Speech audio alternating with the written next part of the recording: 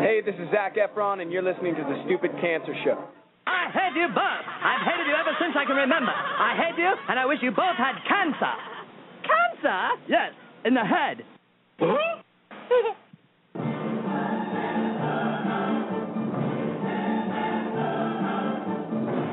as tired as hell, and I'm not going to take this anymore.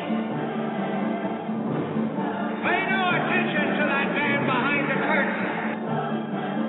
Are you telling me you built a time machine? Out of a DeLorean?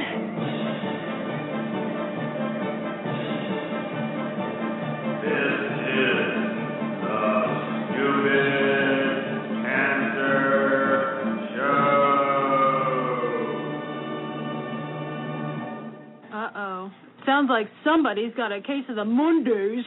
Because he has a lot of chutzpah.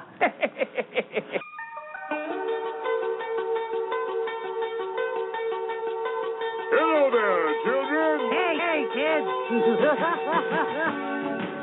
People seem to like me because I am polite and I'm rarely late. And now, the hosts of the Stupid Cancer Show, Lisa Bernhard and Matthew Zachary. Not that there's anything wrong with that.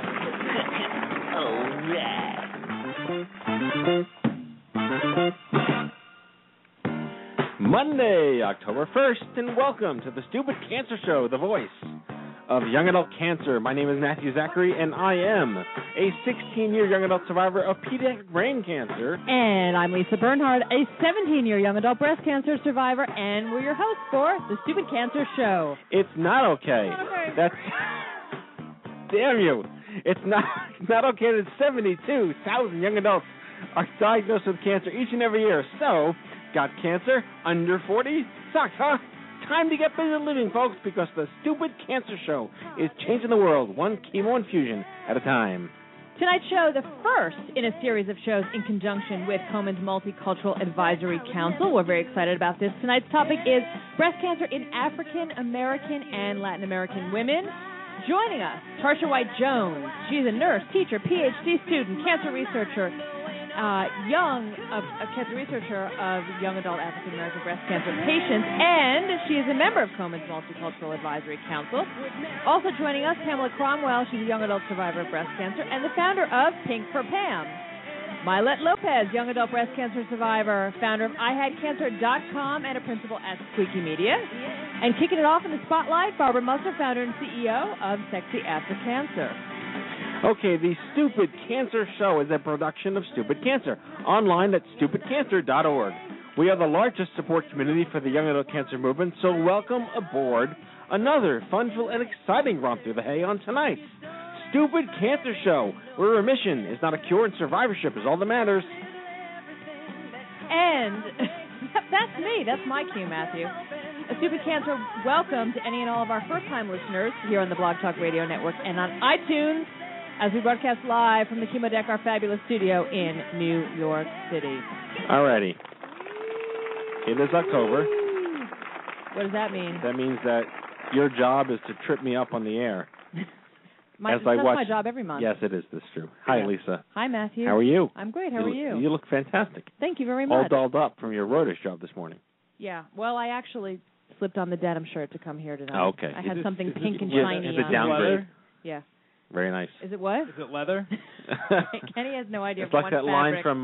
it's textile something. I'll date myself. It's like that line from Coming to America. Velvet? What is that, velvet? It's very dark and yes. Hi, Kenny. Hello. How's my ginger boy? I'm sorry? How you doing? I am fabulous. Yes? What are you wearing? This is leather. Yeah. This is a leather hoodie. He's wearing a hoodie. Leather hoodie. He's wearing his Zuckerberg hoodie. Yes, exactly. The perks of my unjob. Yes. Like our ungala. Yes, your unjob, exactly. Well, we got our two interns here in the back. They're waving on the radio. Matt, Beckett, and Taman Kim. Hey, guys. You shout hello? Give us a big shout that reaches... Oh, Matt, that was weak. That was weak, Beckett. Matty B. Okay, that was close. Annyeong Haseo. Ooh, Kenny with the Korean. Yes. Very nice. Thank you. Congratulations. How about Matt Beckett has another hoodie on? It says, you're a lifeguard? Are you a lifeguard? No. He's lying to us. I was a lifeguard in high school, but I didn't get a cool sweatshirt like that. Why would you want a sweatshirt if you're a lifeguard? Because I know it's hot outside. Yes. Yeah. Exactly. Right. It's the opposite of what lifeguards need. True. Unless you're not lifeguarding during the winter, in which case you're not a lifeguard. Or it's like one of those No. polar bear swim You're a death guard. meetups. What? I don't know. Stupid cancer death guard. That's what our hoodie's going to That's say. terrible. It is terrible. That's god awful. But it would come out from this office for some reason. That is correct. All right, what's going on? All right, well, we just came back from a wonderful trip to Chicago, Kenny and I, and Allie Ward, actually, our VP of programs. We went to Chicago. I spoke and apparently was invited to play the piano at the annual 2012 Onco Fertility Conference with the wonderful Teresa Woodruff put together at the Woodruff Lab at Northwestern. And I hadn't played piano in over a year, and I got an hour to warm up, and apparently I did okay. But there were, like 100 people in the room, Kenny? Yeah, I was the only one who picked up on all of your mistakes. Yeah, that's true. Now, when you say you haven't played in over a year, you mean you haven't played in front of an audience like that? No, I haven't touched a piano in over a year. Why is I have a keyboard in my house that I play like Wonder Pets for my kids on, but that's about it. that? And just because... Well, the keyboard's in her room, my daughter's room, and Right. I can't go in there and play because they'll annoy me. I have no free time and But quiet this is time. the very fiber of your being, is that I know. you're a pianist. In theory, yes. Right. One might argue that is the case. Did you say that your kids annoy you? No, well, if I'm playing piano, I can't play for me. They're going to come over and want to hear Wonder Pets. It's like that scene from Mr. Holland's Opus when he's trying to compose and the kid opens the window. Yeah, exactly. Except they'll throw, like, feces at you. Ew. He's not that far off. No. No. They'll throw their Mickey and Minnie plastic dangerous things on my head. Yes. So you played? I played for, what, like 30 minutes, 45 minutes? Something like that. How'd I do, Kenny? It's terrible. What did you play? I played my music, the music that I wrote when I was sick. Scribblings? Scribblings. You can tell the scribbling story. The scribbling story? Yeah, or what is scribbling? Why it's called scribbling? Yes. No. Well, we know why. I know why. But no one else knows why. I've heard you talk. You have a CD called Scribblings. I have a CD called Scribblings, which I wrote in my head, and I wrote down notes with my opposite hand because I'm a lefty and my left hand stopped working. Your brain tumor left you with Sanskrit. It did. Handwriting. I wrote with Sanskrit prescription. On papyrus. Exactly. In papyrus font, exactly. Incidentally, there's a Chrome extension for those tech nerds out there that blocks papyrus from your browser. As it should. As it should. Anyway, and non sequitur ending, I lost the use of my left hand, as most people know when I was diagnosed with brain cancer. I was a concert pianist for 10 years at the time, and I was unable to go to grad school, and that was my story. But all the while I was trying to learn how to rehabilitate myself, I managed to have these musical ideas in my head to compose, but I couldn't write them down because my left hand didn't work, and I'm a lefty. So I wrote them down with my right hand, and it was like these caveman drawings of music that only I understood. So when I released my album in 2000 or 99, whatever it was, I called it Scribblings because no one understood what I wrote down. It was indecipherable music. I've heard that story before. So now the jump to what Scribblings is. Yeah. John Sabia, our multimedia director, and the lovely gentleman who drove cross country with me in the Volkswagen Beetle, Matt had done a PSA on real low budget, and it was like, call 1-800-SCRIBBLINGS to get your copy of Scribblings, blah, blah, blah, blah. So John Sabia said that people who were, like, stoned at 3 a.m. would be like, I need Scribblings. Yes, it's like meth. Yes. It's a solo piano version of meth. It's the counter opiate. It is. Anyway, so I played piano with the Onco Fertility Consortium for like 100 people. It was really cool. We had a Stupid Cancer happy hour that night with Johnny Emerman, and we had like nice showing. 30, 40 people came. It was good. And a lot of new connections were made. It was really did exactly the job it was supposed to do. And then on Friday, we took a trip, the three of us, to Schaumburg, Illinois, which is the corporate home office of Cancer Treatment Centers of America, our impact partner, which we thank every single day for their support of the organization. And online at cancercenter.org. Care that doesn't quit. Care that doesn't quit. I need like a dong, dong, dong, dong, some kind of like background chime. This CTCA moment was brought to you by CTCA. What? Yes, exactly. So we had a full day, like 9 to 4, straight meeting with lunch, mapping out our strategy for the next 2 years, what's going to happen, what we're going to do together. It's some really great stuff. And just a really great weekend. And then, Kenny, you are going to... I'm going to Nashville. Nashville on Wednesday, right? Yeah, as if I haven't been enough places recently. You're traveling more than me now. I am. Are you immersing yourself in nurses again? Yes, he is. I'm going... Immersive nursing. This is really... It's getting ugly. Yeah. I was trying to come up with a relevant, nurse inappropriate immersing. comment. Yeah. Yep. Enough said. Yes. Stop. You just said there's nurse immersing. You don't need to take it any farther than that. I will lose my job. Yes. NCON. So going to NCON to exhibit over. Like, NCON 3 is? days. NCON is the National Coalition of Nurse Navigators, Matthew. Yes. They are the go-to person throughout your cancer journey who, in an ideal situation, They're would one take collective you person? from point A to point B. Yes. It's one giant, like Voltron. It's like Yeah. one big person assembled Yeah. from other people. You have a ring that you can put up in the air and call them. Like Green Lantern. Exactly. Fantastic. So good luck with All that. right. Yeah, super excited to be down there in Nashville. So that was just 1 week. You guys are which is busy good. guys. No, it's pretty I'm just cool. sitting here wearing velvet. What is that, velvet? Or not. It's not velvet. It's not velvet. Okay, it's not velvet. No, it's I don't know velvet. what it is, though. All right, well, we got our first caller into the show. You are listening to the Stupid Cancer Show, the musings of the wonderful Kenny Kane. The scribblings. Barbara Muser is I hope I pronounced that right. Barbara Muser is a respected speaker, educator, and author diagnosed with breast cancer in 1989. She had a child after treatment. She creates programs to heal the trauma of cancer to intimacy and sexuality. Barbara wrote Sexy After Cancer, Meeting Your Inner Aphrodite on the Breast Cancer Journey. Please join me in welcoming to the Stupid Cancer Show, Barbara Muser. Hello, Barbara. Just tell me it's mustard and I messed up. How you doing, Barbara? I'm good, really good. Happy to be here today. Did I wreck your last name? Yeah, you did. It's Musser. Okay. we appreciate your candor. Nice going, Matt. It was either one or the other. I had a 50-50 chance. Matt had brain cancer. Yeah. I did. Exactly. Well, I thank you for coming on the show. You had reached out so graciously and introduced us to your work and your book, and I was really compelled to have you on the show. So why don't we start from scratch? 1989 was a long time ago. It must have been very different to be diagnosed. So why don't you tell us what the leading up to it and symptoms and how you're treated? Okay. Well, the way that I got diagnosed was really kind of weird, actually. I was walking one day with a friend of mine who's a psychic. So first I have to say this is one of those like only in California stories, right? Yeah. Yes. So Noted. walking with this psychic, and all of a sudden there was a man, and all of a sudden this female-sounding voice came out of his mouth saying, "Get your female parts checked out every 6 months for the next 2 years." And I looked at him, and he looked at me. You know, it was somebody that came through him, and I thought, oh, psychic, schmeichic. But I made an appointment with my gynecologist, and they found a lump in my breast. And so that began the diagnostic cha-cha, and, it took lots and lots of different procedures until finally they discovered that I did have breast cancer. And way back then, there was not any standard protocol for treatment. And so I got lots of second opinions, and I heard everything from you don't need any further treatment than a lumpectomy to remove both your breasts, have a complete hysterectomy, have gallons and gallons of chemotherapy, and then you'll be fine. And so it was up to me to make the decisions that felt right to me for my treatment. And I chose to take as low intervention an approach as I felt comfortable with. So I did have medical treatment, and then I also did a lot of complementary therapies and sort of put together my own program. And it worked, because here I am 23 years later. I have to interject something that I hope is humorous, but can you did a very small lady come up to you after you were cured and say, "This breast is clean"? No, actually, there's an even better story.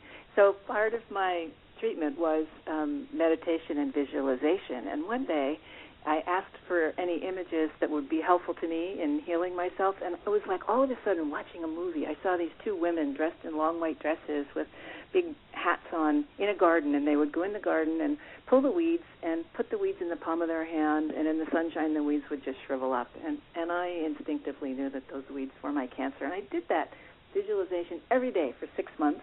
And then 6 months later, it's time to do the visualization. The women are standing outside the garden refusing to go in, and I'm getting a little panicky saying, "You got to go in the garden, come on, it's time."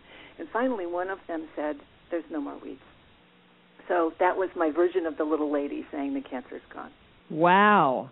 Yeah. So, I mean, I'm sitting here thinking, if there were shares to buy in the psychic industry, they would have spiked and soared, and the industry as a whole would have gone through the roof knowing this. I have blessed that man many, many times. I'm still in touch with him. He's become a good friend. Of course you are. Yeah. Why wouldn't you be? Yeah. So that's amazing. So you said that you're, 1989, you went to, I was diagnosed with breast cancer in 1995, but as we know, 1 year goes by and that's leaps and bounds. But you said that you you had kind of minimal treatment. You went for a bunch of different opinions and kind of did what was minimally that you felt was best? I ended up having a second surgery because they weren't sure they had cleared the margin. So unbeknownst to me, it was really a partial mastectomy, but they didn't call it that. Mm-hmm. And then I had all my lymph nodes removed because at that point they didn't take just sentinel nodes. They took them all. Same with me at 95, yeah. Yeah, and fortunately nothing in the nodes. And so I opted to have radiation, but I skipped to the big boost at the end. And that was it. Wow. So tell us then about your book that you've written, Sexy After Cancer, Meeting Your Inner Aphrodite on the Breast Cancer Journey. How did the idea for this book come about? Well, it came from my own experience and lots of friends. So I don't know how it was for you when you got your diagnosis and treatments, but I felt like damaged goods. I mean, I felt like that's exactly the term, yes, that I think that I would use and a lot of people would use. Before cancer, right? And so, because we live in a culture where you have to have this very media pretty body and face, and I don't fit that. And so I knew for sure, I was single at the time, I knew for sure that nobody was going to want to be with me, and I was young, I was 37, I hadn't had any babies, and I felt like I was robbed of my choice, and so it was important to me to heal my sense of myself as a desirable, attractive, sexy woman. Mm-hmm. And so I did a lot of deep inner work to be able to do that, including realizing that I was drinking what I call the media Kool-Aid about what attractive is, and stopping drinking the Kool-Aid and finding inside me things that I only hoped were there, to see what I was really made of, and to discover for myself what I think the nature of beauty and sexiness is, which has a whole lot to do with confidence. And as I did that, there was a lot of stuff that came up for healing. And one of the things I did was I attended some workshops called Love, Intimacy, and Sexuality. And the cool thing about these workshops is that they're clothing optional, which means that people in the workshops have the option of getting naked. Clothing optional. Yeah. I was just touting that, clothing was overrated. Literally, so before the show started. Yeah. That's not something we want to incorporate to this office. Why not? Have you seen me? Seeing as how athletic Matthew and I are. So there I was in this workshop, and I took my clothes off, and it was a huge thing for me. And then there was an opportunity during the workshop to stand up in front of this group. It was 100 people, and share my experience. And I wanted to show my body. I mean, that was like a big leap for me. And so there I stood in front of all these people naked, shaking like a leaf, sweating like crazy, and crying. And all these people are looking at me like I'm this gorgeous woman. And I asked them if they thought I was attractive and if my breasts thought they were attractive, even with these big scars. And they all looked at me like, what are you talking about? You're gorgeous. And so in that moment, that was the transformation for me about my beauty doesn't have anything really to do with what my breasts look like or what I think they look like. Right. And so that really got my attention, and I became a facilitator of those workshops, and for 15 years I traveled the world leading those workshops, and there were always people in those workshops with cancer and always lots of women with breast cancer, and it was hugely helpful for them. So from that experience, and then a couple years ago, here's another one of these woo-woo moments. A friend of mine got a second breast cancer diagnosis, and I was really compelled to go with her to all of her medical appointments. And it's more complicated with a second diagnosis, and so I knew questions to ask, and I could hold her hand and take notes and help her decipher all the information.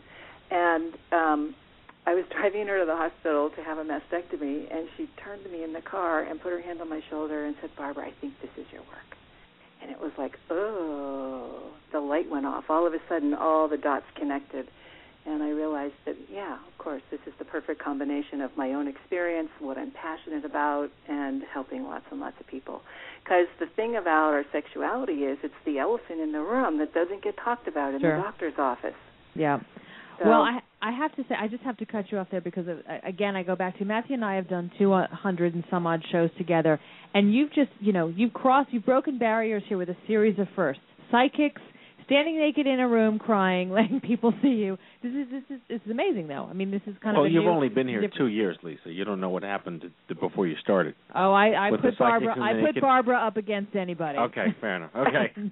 No, but pretty amazing. Yeah. And it's time, so I realize now that the world's been waiting for me to be able to open these doors so people can actually talk about their sexuality and heal what needs to be healed and have a great, intimate, and sexual life during and after cancer treatment. So, Barbara, you know our organization is specifically for how young adults are affected by cancer, and you were 37, so you understand that obviously sexuality, self-image, intimacy, relationships, it's very, very different when you're in your 20s and 30s going through a catastrophic disease than when you're in your 50s, 60s, 70s. There are different issues going on. Right. So we like to frame everything through the lens of that. Are you able to comment on, how your life has changed in terms of your sexuality and relationship to breast cancer now that you're over 37? Yeah. Well, I have the best sex life now that I've ever had. And I'm happy to say that because I've really expanded my definition of what sex is and my repertoire of what's possible. And, there's something about being able to talk about it and being willing to talk about it and being willing to try stuff that, yes, it's different now than when I was 37. And all I can say is it just gets better. And I never thought that I would be saying that. Do you have any, and I'm sure you've talked about this a lot, but what are your recommendations for folks? There's always that question. I don't feel like there's too many times that we can bring this up. But when you're with a new partner, there's always that moment. What do you say? When's the appropriate time? Right. How do I tell them? What's your advice in those kinds of scenarios? And I'm sure I don't know if there's a one size fits all here, but generally speaking, what do you recommend? I don't think there's a one size fits all. I think it depends on what feels right to each person. Some people like me, I say what I feel, and I'm you right out there. You take your shirt off right it. in the restaurant. Yeah, right. So I'm right up front about it. If I have somebody new that I'm spending time with, and there are other people that want to establish more of a connection first before they say that. But talking about cancer is a great equalizer. You find out who's worth keeping and who's not pretty fast when you tell them. Sure. So I'm an advocate of sooner rather than later, but it has to be what feels right for you. Right. Matt, did you want to jump in? Well, it was funny. We have a lot of friends in common. I'm very close with the Young Survival Coalition. We do a lot of great work with them. And I spoke at C4AW this year, and we exhibit every single year. What was your experience in meeting 800 young women affected by breast cancer and speaking at that kind of conference? Yeah, well, I'm speaking next year, actually. I haven't done it yet. Well, we'll see you there. You haven't done it yet? Okay, definitely. well, we'll see you there. Yeah. I was just there checking it out. It's amazing, really amazing. And I'm really happy to be speaking with them. And I'm also submitting a chapter in this Tend to Thrive ebook, which I think you guys are going to help promote, right? Apparently. That's what I was told. But that's specifically aimed at young people, too. And so I'll have a chapter in there about 10 tips for getting back your intimacy and sexual mojo. Have you worked with social workers and nurses on bringing this message directly to patients? Yeah, absolutely. I've worked with a lot of tumor boards, and I do a lot of teaching in hospitals. I'm doing as much teaching and speaking as I can because I want to get this message out to as many people as I can. So twofold. One is I'm talking to the patients directly, and I do teleseminars and webinars and all that kind of stuff. And then I also want to be a support to the medical peeps because, these days with managed care, they say they don't have time to talk about it, but really a lot of them aren't comfortable and they're not trained. I mean, the sum total of training about sexuality that docs get in medical school is just a couple hours, and it's mostly about they're trained to look for pathology rather than to teach people how to be healthy and have fun. Right. We get told this all the time. When you go to see the doctor, they never ask you what do you eat. They also never ask you how's your sex life. They also never ask you specific things. It's a very clinical and dry experience. Is that something you see maybe changing down the road, or can you really change physician behavior? Well, I think there's a right way to approach it, and if I position myself as a complement to what they're doing, I get a better audience with them than if I'm telling them what to do, which seems really common sense to me. But the other thing that's happening is a lot of hospitals are now beginning to recognize the need for ongoing treatment programs after people have finished their active treatment or if they're in managed treatment. And they're suddenly realizing that, there are quality of life issues here that need to be tended to. So I think that there's an opening that's starting to happen there. And I've done a lot of teaching around San Francisco at some of the medical schools, and people love it because I don't do the, PowerPoint slide presentation. I'm in there with my vulva puppet showing people how to use it and giving them tips and tools. And that's something that the doctors appreciate because, like I said, they don't have the time. And they actually learn for themselves, too, I think. Another first, vulva puppet. That's the name of my band. That's my band. Matt and the vulva puppet. to that point, it's really true. What's great about Barbara is if you go to her website, you'll see on her blog, she's very frank and to the point about what it is she's trying to get across. Matt, i.e., vaginal restoration and renewal program. Matt, I thought. Sorry. Stop interrupting Lisa when she's talking about sex. Whether you have chemo or hormonal therapies for cancer treatment, are menopausal or perimenopausal, or haven't had genital sex for a while, you may wonder if it's possible to renew your vaginal tissue. The short answer is yes, and this program will help you too. So, these are serious issues for women, obviously, who've gone through chemotherapy and all kinds of treatments, as you say, hormonal treatments. So, good stuff to get out there and talk about in detail. Yeah, and what's happening is I'm getting a lot of requests to work with people with other cancers, and so in 2013 I'll be expanding my repertoire too. And there's certain issues that are specific to breast cancer, but there's others that go across all cancers, and so I'm going to be giving lots of folks, and I'm happy to be doing that. Good deal. All right. Well, we're really happy to have you on the show. Barbara, thank you so much for joining us. And the website is sexyaftercancer.com. Put that in the chat room, Kenny. Which is also the name of the book. That's right. And if people are interested in more, because we've only had a few minutes, on Thursday I'm giving a free webinar, and that's about how to get your mojo back. Is the clothing optional? Well, it's in the privacy of your own home, so if you want to be, you can. Matt, you could wear your merkin. Oh, God. So that one is sexyaftercancer.com /free-webinar. Fantastic. So join me. Barbara Musser, thank you so much for coming on the show. Good luck, and hopefully we'll see you at C4YW next year. Thanks, Barbara. Yeah, you definitely will. Thanks. Bye. Okay. Bye-bye. Vulva puppet. Vulva puppet. Man, that takes Crank Anchors to a new level. That sure does. Sounds like a punk rock band. That's my band. That's what he said. That's my band. You don't listen, Kenny. Where were you? You were sleeping. I was listening. No. Kenny was in the chat room. I know. I was in the chat room. Exactly. All right, we got some news? Yeah, we got some news. I suppose we should cue that up here. Hello, I'm Kent Brockman, and this is Eye on Cancer. Just the facts, ma'am. Okay, here at Stupid Cancer, we promote and host hundreds of U.S. events each year and don't want you missing out. We're talking about financial webinars, fertility conferences, kayaking retreats, meetups, tweetups, road trips, concerts, and more. Hey, Kenny, where can people find out about these awesome events? Hey, Matt, you can head on over to events.stupidcancer.com, or if you're in Phoenix on Friday night, you can head over to their Stupid Cancer Happy Hour. Then you could drive over to Denver on Saturday night for their happy hour. And finally, you could head over to L.A. for the We Spark group, which is every Thursday night. That's a hell of a road trip. I might just do one next year. I think you might. All right, it's official. Mark your calendars for OMG 2013, the 6th annual OMG Cancer Summit for Young Adults, April 25th through April 28th at the Palms Casino in Las Vegas. That's April 25 through 28, 4 days of awesome at one of the largest patient gatherings of its kind in the world. Visit OMG2013.org today and learn more about the OMG Players Club, an exciting way to earn travel reimbursement through fundraising. That's OMG2013.org.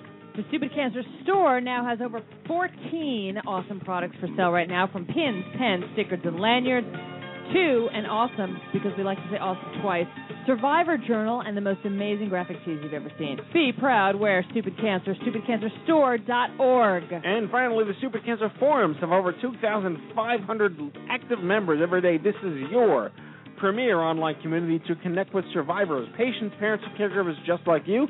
Visit stupidcancerforums.com and sign up with one click through Facebook, and that is your Stupid Cancer news. All right. We got a great show tonight. Kicking off National Breast Cancer Awareness Month 2012. The pink is on. The pink is on. All right. Here we go. Tarsha Jones is a public health nurse educator, and an aspiring nurse scientist. As a PhD student at Duquesne University, I hope I pronounced that right, her research interest is in the early onset of breast cancer among young black women. She serves as a member of Komen's Multicultural Advisory Council, and I'm thrilled to have her on the show, along with Pam Cromwell and Mylette Lopez, who Lisa shall introduce right now. Pam Cromwell is currently a business analyst and has been working in technology for over 10 years. She's both CEO and founder of her nonprofit Pink for Pam. Her vision is, quote, to paint a new picture of cancer by educating the world that there is a difference between being a survivor and being a fighter, in addition to helping people channel their energy towards living normal full lives by keeping mind, body, and spirit as healthy as possible. That's period. Recently, she's been featured on both Fox and CBS News and in an article within Tribune papers. Lastly, in 2006, she was named one of KISS FM's Phenomenal Women. That's awesome for her work in breast cancer awareness in young women. And returning champ, Mylette Lopez. While undergoing treatment for type 2B breast cancer, Mylette Lopez realized there was a serious problem that accompanied dealing with the cancer that even she, of a loving and devoted support network, couldn't escape. The feeling of isolation and confusion that accompanied the disease and her treatment. Don't we know it? After surviving her battle with cancer, she wanted to help the next person affected, so she chronicled her experience and created a blog to connect with people to share their experience about the disease. By harnessing the power of social media and the resources of a seasoned interactive team, I Had Cancer was born. Welcome, Mylette Lopez, Pam Cromwell, and Tarsha Jones. Teamwork. The trifecta. Tarsha, are you with us? I am in the house. We are psyched to have you. Where are you calling in from? I am calling in from Virginia. Oh, East Coast, not too far. Yeah, it is so great to be here with you all tonight. You are both so incredible. Thank you so much. We're thrilled to have you, Tarsha. We're a fan of you guys, too. It's awesome stuff. So let's just kick this off. I want to start by just introducing our listenership to the Multicultural Advisory Council at the Susan G. Komen for the Cure. Can you just talk about that, how you got involved? And I'm fascinated by your bio, nurse scientist. I haven't heard those two words put together before. Many people have not. They don't realize that you can actually get a PhD in nursing, which is what is just so fascinating about nursing. So in the end, I'll be a doctor nurse, actually. Wow. Because, yeah, that's really That's fantastic. very confusing. What do we call you, Dr. Nurse? You Dr. Nurse? Dr. Nurse Tarsha? Dr. Nurse Tarsha. Paging Dr. Nurse Tarsha Jones. Yeah. Absolutely. So, yes, I just wanted to frame the context in terms of how I actually got involved in advocacy work. Fortunately, I am not a survivor. Instead, I was inspired by my own family history of breast cancer. So in 2005, my grandmother died of metastatic breast cancer. She was diagnosed with advanced stage disease, and she died within a year and a half of her diagnosis. It was absolutely horrible. Despite having a mastectomy, the cancer spread all over her body and to her brain. She was only 69 years old, and to me that was way too young to die. As we all know, there's certainly been a significant advancements in diagnosis and treatment of breast cancer over the years. Now the 5-year survival rate when caught early before it spreads beyond the breast is now 98% for women over age 40. But unfortunately for my grandmom, prior to her diagnosis, she lived in Jamaica, the wonderful country of Jamaica. Uh-huh. But preventative care is not as accessible as it is in the United States, so she could not afford routine mammography screening. So had her situation been different, she would have been diagnosed at an earlier stage and probably would be here with our family today. Wow. So she was your inspiration. So give us kind of the broad strokes so people know more about what the Susan Komen Multicultural Council is all about. Absolutely. So back in 2007, I served on what was known as the Young Women's National Advisory Council at the time. And this experience changed my life. It really has changed the course of my career path as well. I met the most incredible, amazing young women who were either battling breast cancer, who were survivors, or who were just passionate about the cause, many of whom both you and Matthew know, like Bridget, who was diagnosed in college at age 21, Sure. Alyssa, who's a very good friend of mine, who was diagnosed at age 23, Nakia was diagnosed at age 16 with breast cancer. Lindsay Abner, who's the founder of Bright Pink, she had an 85% risk of developing breast cancer, so she had a preventative mastectomy. So we met young women from around the country who told us the most appalling stories about their cancer journey. We heard many stories of young women who experienced a delay in diagnosis, and their stories certainly drove our efforts in our work with Komen. Today, the Multicultural Advisory Council, the Young Women's National Advisory Council has been integrated into now what is called the Multicultural Advisory Council. So today I represent Komen on this joint council with another group of incredible men and women, and we are an external body that offers advice, guidance, and support to Komen on various issues such as like multicultural marketing, educational products, certainly public policy. Previously, we've attended several lobby days on Capitol Hill, and we advise them in terms of outreach to specific populations such as LGBT, young women, African American women, Hispanic, Latina women, Asian Pacific Islander, American Indian, and Alaskan Native. So Komen is certainly committed to improving the breast health care of underserved populations, and so that is how the Multicultural Advisory Council was formed. That's great. So let's talk. Tonight's show is obviously about African American women and Latino women, and we'd like to address, first of all, hit us with some facts, because I know that, say, for instance, women who are diagnosed, African American women, let's start with under the age 45, have a higher incidence of breast cancer than white women. Is that correct? So hit us with the sort of mortality facts and some facts and figures about diagnoses for African American women. Absolutely. So while breast cancer kills nearly 40,000 people every year, the disease has no boundaries. It certainly does not discriminate. However, there are significant differences in mortality among specific racial groups, such as African American women and Latino women, which is why this show is just so absolutely pertinent tonight. In general, African American women, they have a lower lifetime risk of developing breast cancer after the age of 45. Mm-hmm. However, they are more likely to die of breast cancer regardless of the age that they're diagnosed. So this is what we mean by an unequal burden of disease or health disparity. More strikingly, younger black women are more likely to develop an early onset of breast cancer prior to the recommended screening age of age 40. And they're more likely to develop a very aggressive type of breast cancer called triple-negative breast cancer. Are you all familiar with triple-negative breast cancer? Yes, we are. Sure. You can give a thumbnail sketch just in case. We are, but just to tell the folks out there.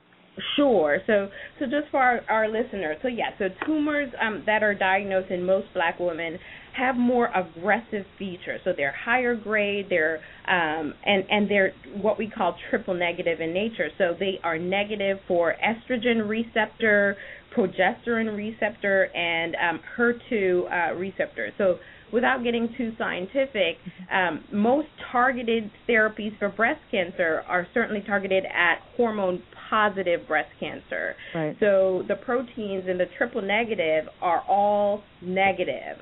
And so hormone-positive protein is not what's driving the cancers. And the issue with that is that most therapies, such as like Herceptin and tamoxifen, are targeted towards hormone-positive breast cancer. So your treatments are narrowed. Your treatments are more limited in that case. Yeah, so the treatments are more certainly more narrowed. While triple-negative disease does respond to chemotherapy, there aren't these wide range of targeted therapies that can be given to women with triple negative as with women who have HER2 positive breast cancer. So just because of this aggressive form of breast cancer that we see in African American women and in younger women in general, that puts younger black women at more of a disadvantage when they are diagnosed with breast cancer, and particularly at a very early age. So that's just an important distinction to make, is that there are different types of breast cancer. We no longer look at breast cancer as just one big disease. There are specific types, and the treatments that exist for breast cancer certainly will depend on the type of breast cancer that one is diagnosed with. And I was just going to say, for anyone who's truly interested in learning more about triple-negative breast cancer, certainly they can go to Susan G. Komen for the Cure's website at komen.org and find out more. But also there's an organization called the Triple Negative Breast Cancer Foundation, and they have wonderful information and resources for patients about triple-negative disease. I just want to bring things over to Pamela Cromwell. We have two amazing young adult survivors of breast cancer in the studio live with us tonight.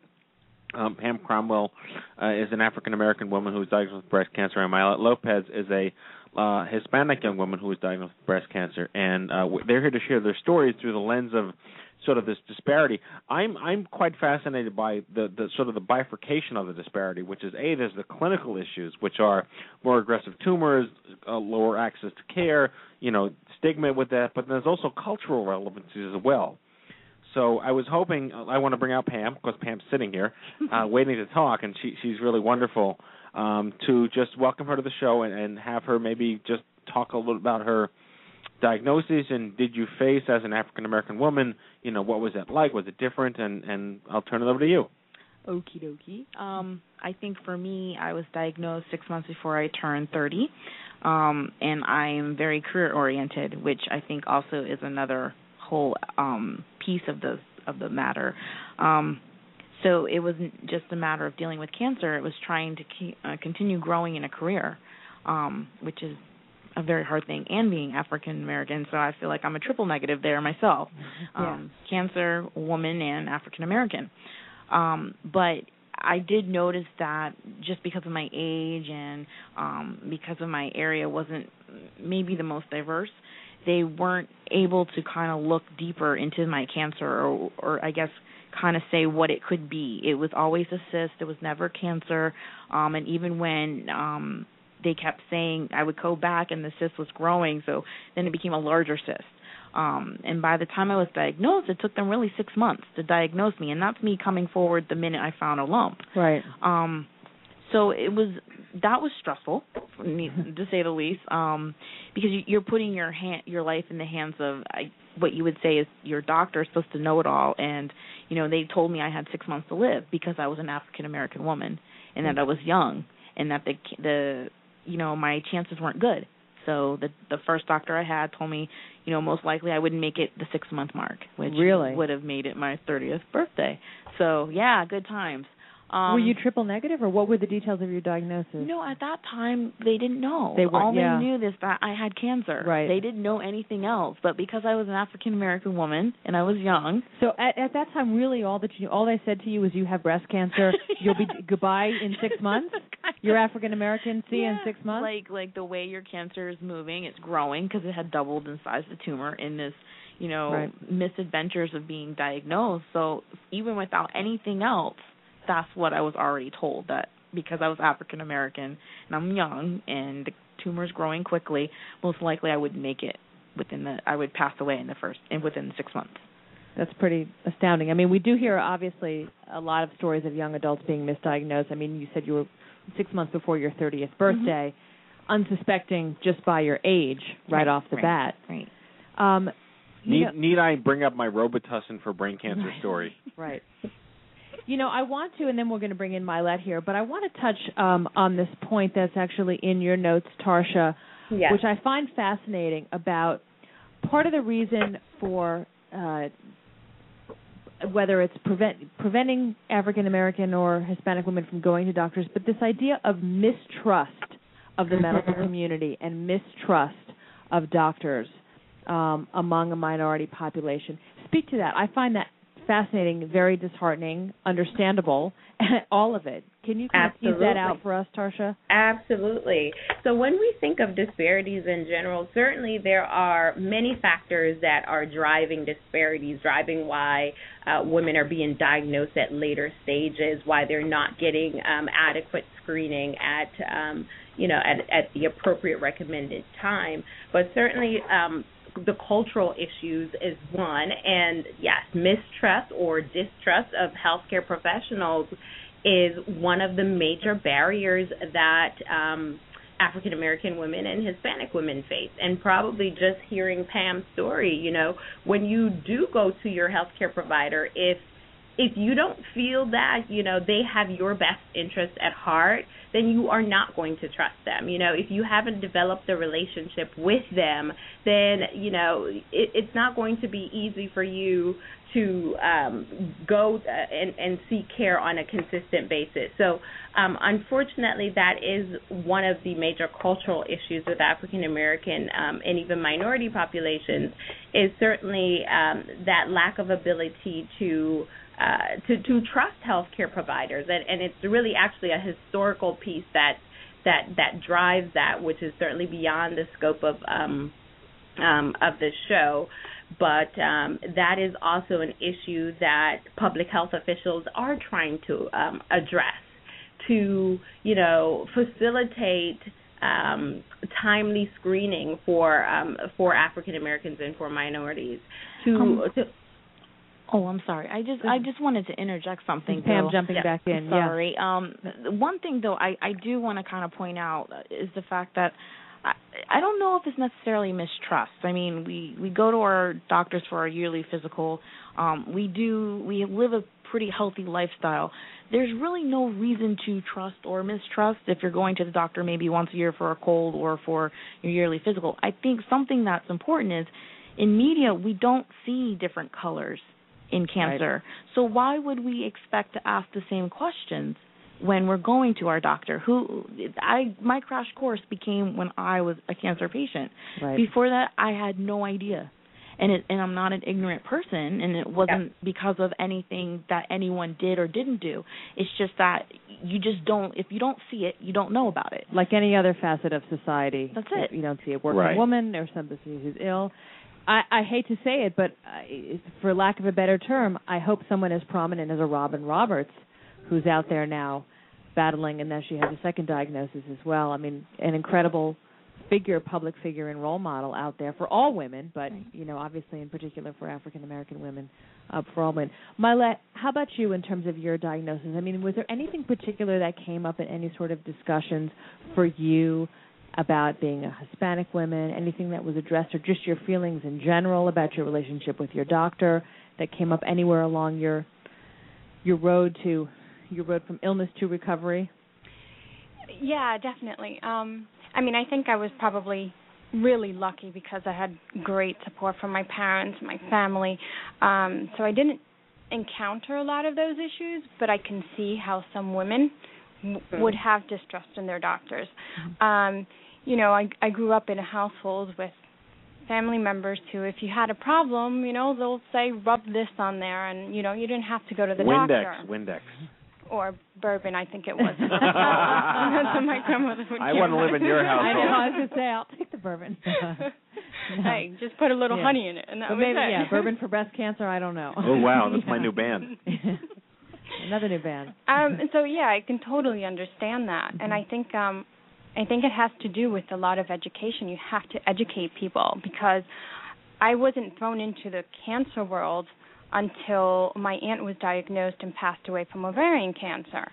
Before that, none of my family had even really been affected by it. Right.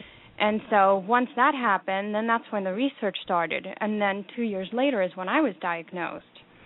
So, I think it's just education more than awareness, I think. It's just letting people know what to look for, what are the signs, and that people of color, Latina, can be affected.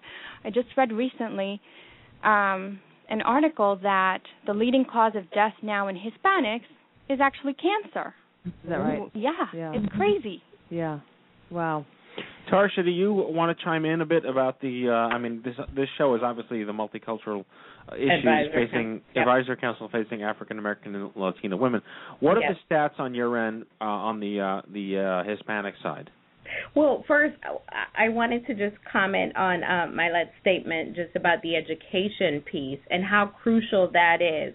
And earlier when I was talking about the distrust, one of the things that I do need to clarify or even emphasize is that, people tend to gravitate to, what they're familiar with. So one of the things that one of the efforts to improve screening among minority population in general is also to have more healthcare providers that are of the same racial or ethnic background so that they can relate to those providers. And one of the initiatives or movements right now that has been initiated by Susan G. Komen for the Cure is called the Circle of Promise. And I'm not sure if you all have heard of this, but this is a movement that was created by Komen to further engage Black women around the globe in the fight against breast cancer. They formed a community of advocates and ambassadors of breast health for women of color. So the Circle of Promise was started around African American women and engaging them in breast health, but there also are similar initiatives for Hispanic women just because of that very striking statistics that breast cancer is, or cancer in general is the one of the leading cause of death among Hispanic women. Now knowing that the Hispanic population is growing, it's certainly a significant issue. So now that means we have to engage these populations more. We need to increase the education. We need to increase the awareness so that they are empowered to really just take their own health in their control and to find another doctor if they don't trust the one that they had initial contact with, and for them to really know what their options are. Tarsha, is there anything in terms of, and I don't believe there is, but I just want to have you confirm this. I mean, in terms of the diagnosis or late diagnosis, we have all these issues of reasons why they have the late diagnosis in terms of not seeing doctors or not getting the right attention, distrust, and all these other factors. Yes. Anything genetically in terms of diet or place where they live or family again, in the genetics, it doesn't really point to that, or does it in terms of both the Hispanic and African American. And African American. Yeah. Well, I can definitely speak to the African American population. There is a lot of research that's emerging in the area of genetics and genomics.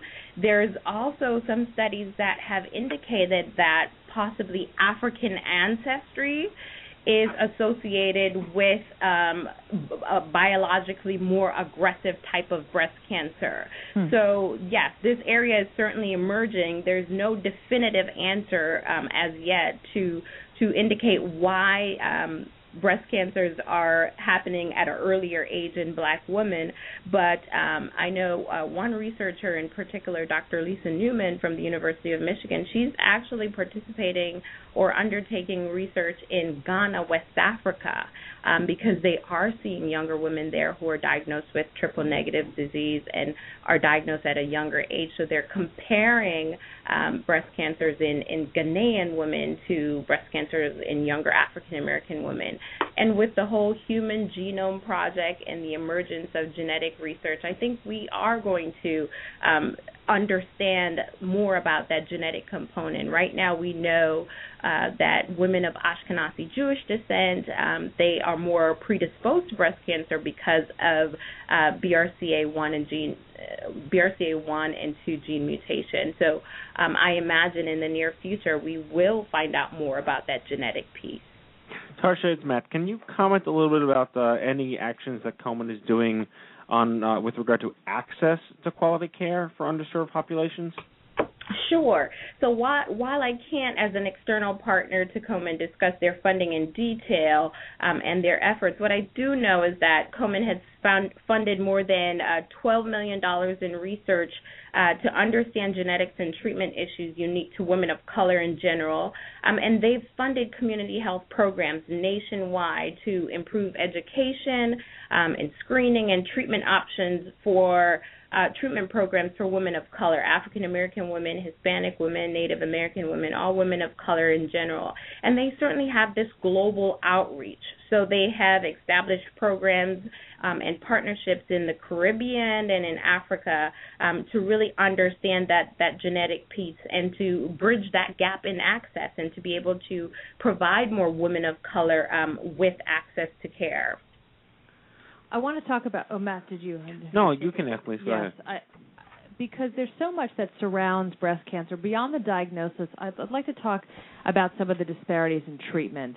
Because, and you touched on the University of Michigan, there was a study that came out of the University of Michigan back in 2007 about how nearly 70% of women who are eligible for breast reconstruction were not informed of their reconstructive options. And I believe the majority of those women were African American and Hispanic, were minority women, not informed of the total range of options available to them should they choose, should they want to have reconstruction, which it's obviously good to have all the information. Yeah, which is a pretty shocking. That is statistic. very shocking. I think that is very shocking, and it also speaks to vulnerable, underserved populations. You know, and so if especially when you're looking at women who are of a lower socioeconomic status, who maybe don't really understand those options that are available to them. You all mentioned like nurse navigators and how crucial like nurse navigators are to vulnerable groups who really they need a guide. They need someone to navigate them through their options and to be able to help them to make informed decisions. And so it really means reaching out to organizations and provide and finding that support network. You know, if they're unsure of how to approach their treatment options. And Susan G. Komen for the Cure certainly does provide a large network of options for women who are newly diagnosed, who are at various stages of the continuum of breast cancer treatment. Right, and I think also with Latina women, for some of them, language can even be just another simple barrier in terms of communication. Let's get back to both Mylette and Pam here. Talk about then that experience exactly with your doctors. I mean, did you feel everything was thorough, that you were given time, any way along the path of your journey, every option was laid out to you? I mean, how did those relationships develop between you and your doctors, and in terms of them really... follow-up, really. Yeah, following up, letting you know every possible course that you could have taken down the road, reconstruction, etc. I can definitely say that after the first doctor told me I had 6 months to live, we decided that wouldn't be a good option since he already had kind of given up on me. But the next doctor that I worked with, she was actually African American. She was about 2 or 3 years older than I was, and I don't think it was just because she was African American, but we did identify with each other. I think it was more about our age, so she understood what I was going through, and she did give me options. The problem is that when I first started getting treatment, not all the communication was together. So where I received chemotherapy wasn't the same place where I had received radiation.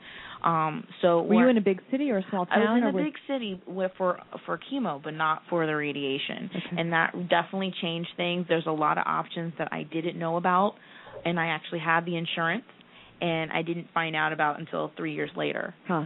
So like what, for instance?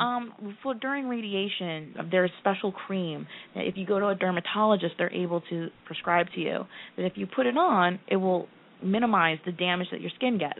A lot of people don't understand that with reconstruction, if you're going to go the route of implants, then you really should do your radiation first. A lot of times you just think, let's just get it all done, but you don't know your skin shrinks, and then it's tight, it hurts. And a lot of times it fails because the skin breaks. It's just not strong enough. So there's special treatments that you can do to help protect your skin. Right. So I didn't know. So saying details like that, you those are aware. big details. Yeah. But I mean, I think big details, right? big details. Yeah.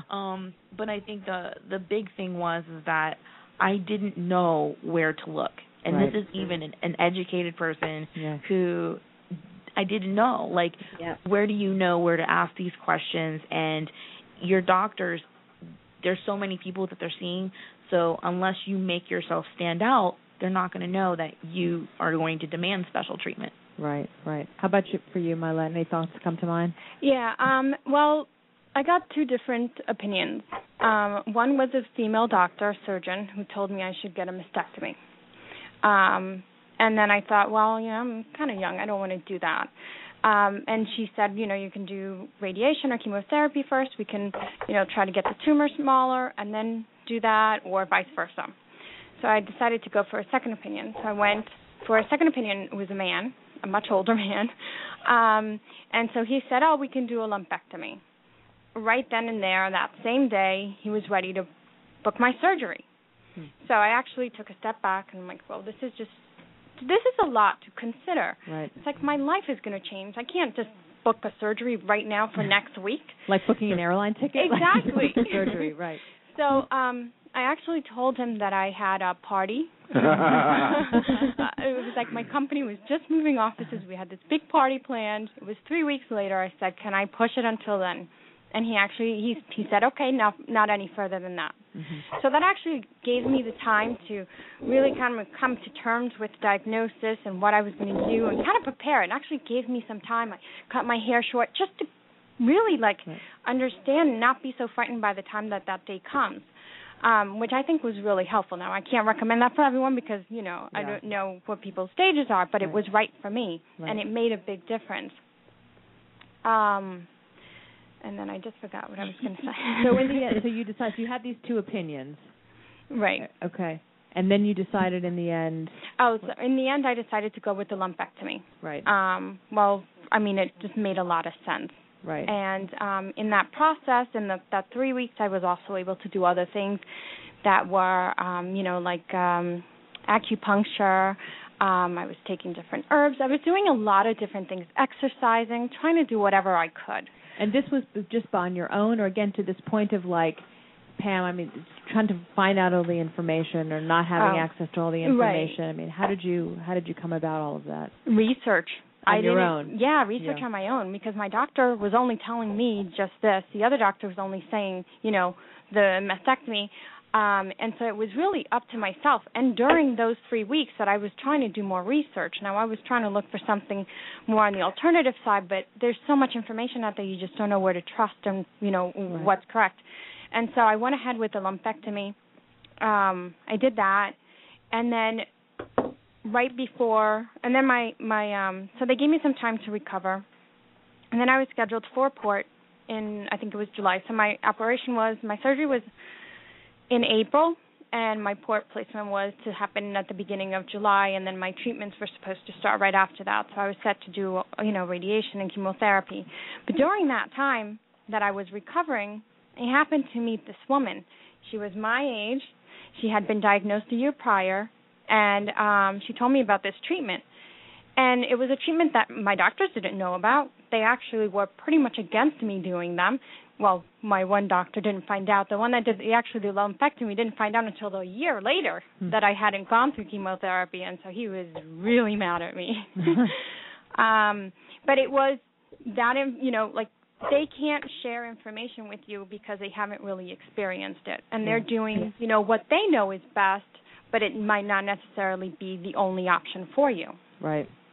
So I'm interested to, let's just talk, I want to talk culturally to these two in terms of your community. I mean, you guys said you didn't really have cancer in your families, but once you have a diagnosis, in terms of, I suppose it's like any family you kind of rally around, or are there some within a Latino community? Well, I just want to comment because we did a show on testicular cancer. We had a African American gentleman on the show, and he talked about how there's a masculinity issue with testicular cancer in disparity groups and ethnic groups, where in the Latin American communities it's a homosexual disease perception to get testicular cancer as a man. And is there anything similar to that? Are there any parallels that you know about or could face? Because I think it's really important for people to know that A, that's stupid, and B, there's no need for it. And what can we do to sort of reverse those stigmas? I can say for myself, I don't know necessarily, like, it wasn't meant in a bad way, but I think sometimes, especially with a big Christian background, people think you did something wrong. Mm-hmm. Like you there's a sin you didn't confess, or you're being punished for something. Yeah.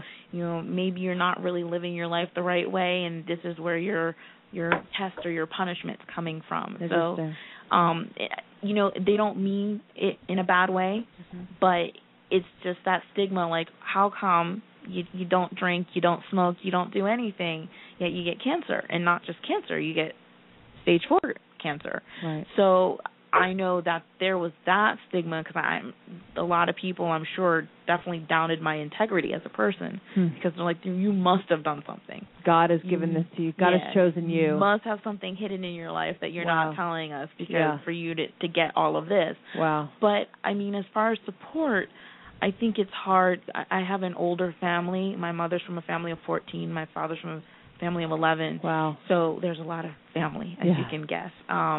And I just don't think anyone really got it until the second time around, that this was serious. It's sad to say, but I think the first time with cancer was like, okay, it's serious, but a lot of people are getting cancer. Even though you're young, a lot of people are getting cancer. Right. When it came back, I think now everyone's like looking at me like, okay, we really need to come together now. Like, we need to truly get our mindset right. Like, there's a battle she's going through. My immediate family was always 100% right there, but I think for the others, they didn't start getting it or start researching or feeling the need to research it until it came back. It came back in your bone, is that right? Breast and bone. The other breast and bone. The other breast and bone. Congratulations. Yeah. How long ago was that? 3.5 years ago. So I'm still an active cancer fighter, and keep going, but you know, you do what you got to do. Absolutely. You're absolutely amazing.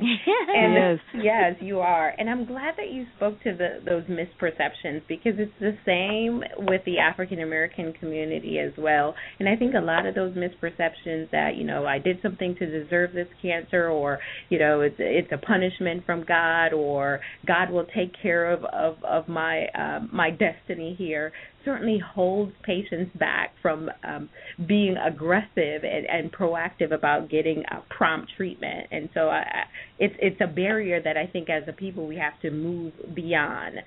I did want to just comment on Komen's recommendations for screening, if that's okay.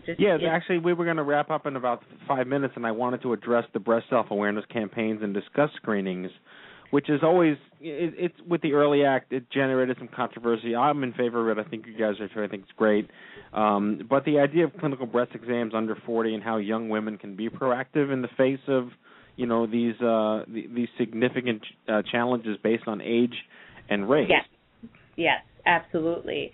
So while breast self-exams is certainly an option for women in their 20s, beginning in their 20s and 30s, it's important for women to embrace their breast health and become aware of what is normal to them. So Komen recommends a clinical breast exam at least every 3 years, beginning at age 20 through age 39, and every year beginning at age 40. They also recommend mammography every year beginning at age 40. And certainly if you're at higher risk for breast cancer, you may need to be screened earlier and more frequently than other women. So it's important to speak with your doctor about your family history of breast cancer. As a nurse, I personally endorse breast self-exams just because of the multitude of patients that I have met who has told us stories about, they're the ones who found their lumps while doing their breast self-exam. And I think this is important for younger women in general because you don't fall within that typical screening age of mammography. So you do play a role in your own breast health, okay? And just to offer some warning signs for women in general to be aware of. In embracing your breast, you definitely get to know your breast much better than anyone else. Some women's breasts are naturally lumpy. I know women of color may have what you call like fibrocystic breasts, which definitely tends to be lumpy. While the most common sign of breast cancer is a painless lump, a hard knot, it may feel like a frozen pea, that's not the only sign of breast cancer. So it's important to just inspect your breast, look for any abnormal changes in the shape of the breast, in the color, certainly in the size. Is one breast significantly larger than the other? Pay attention to any of these changes. Any swelling, thickening, certainly any darkening of the breast should be concerning to you. Any rash. Make sure that you also squeeze your nipples when you do your breast self-exam. And if you notice any discharge that's abnormal, any bleeding, be sure to get this checked out. This is something that should be concerning to you. Sorry to interrupt you. I was just going to say, even if some doctors tell you it's just hormonal or, again, like Pam's doctor said, it's just a cyst, my lump was very soft, and they thought it was a cyst. So, yes. Absolutely, because breast cancer can appear in very non-traditional ways. It doesn't necessarily always just have to be a lump or, a cyst. So you definitely need to just pay attention to any abnormal changes that may occur. And so just be proactive and put your health in your own hands. If you go to one doctor and that doctor is not meeting your needs and addressing your concerns, be sure to seek a second opinion because you are the one who's responsible for your health in the end. You're a paying customer. Absolutely. You are a paying customer. Well, we've actually run over time, which is an indication that the show has really been useful and informative. So we can't thank you enough, Tarsha, for being a part of it, and our guests here, Mylette and Pamela as well, for sharing their stories. It's my pleasure. Mylette, any final comments? Say in Spanish. Oh, no, I can't work like that under pressure. No, I just want to mention quickly that, I want to mention quickly that I did find I found my lump. And 6 months prior to that, I was asking my gynecologist about doing a mammogram because I thought it was supposed to happen in your 30s. Right. And so, lo and behold, 6 months later, it was cancer. Right. So, just keep touching your boobs. Embrace your girls. I know I will. Yeah. Fill your boobs or someone else will. Yes, exactly. Well, that's right, and a partner could find them, as in my case as well. Right, so, and Marcia Stein's partner. Yeah, that's exactly. Right. Yes, yeah. exactly. Yeah.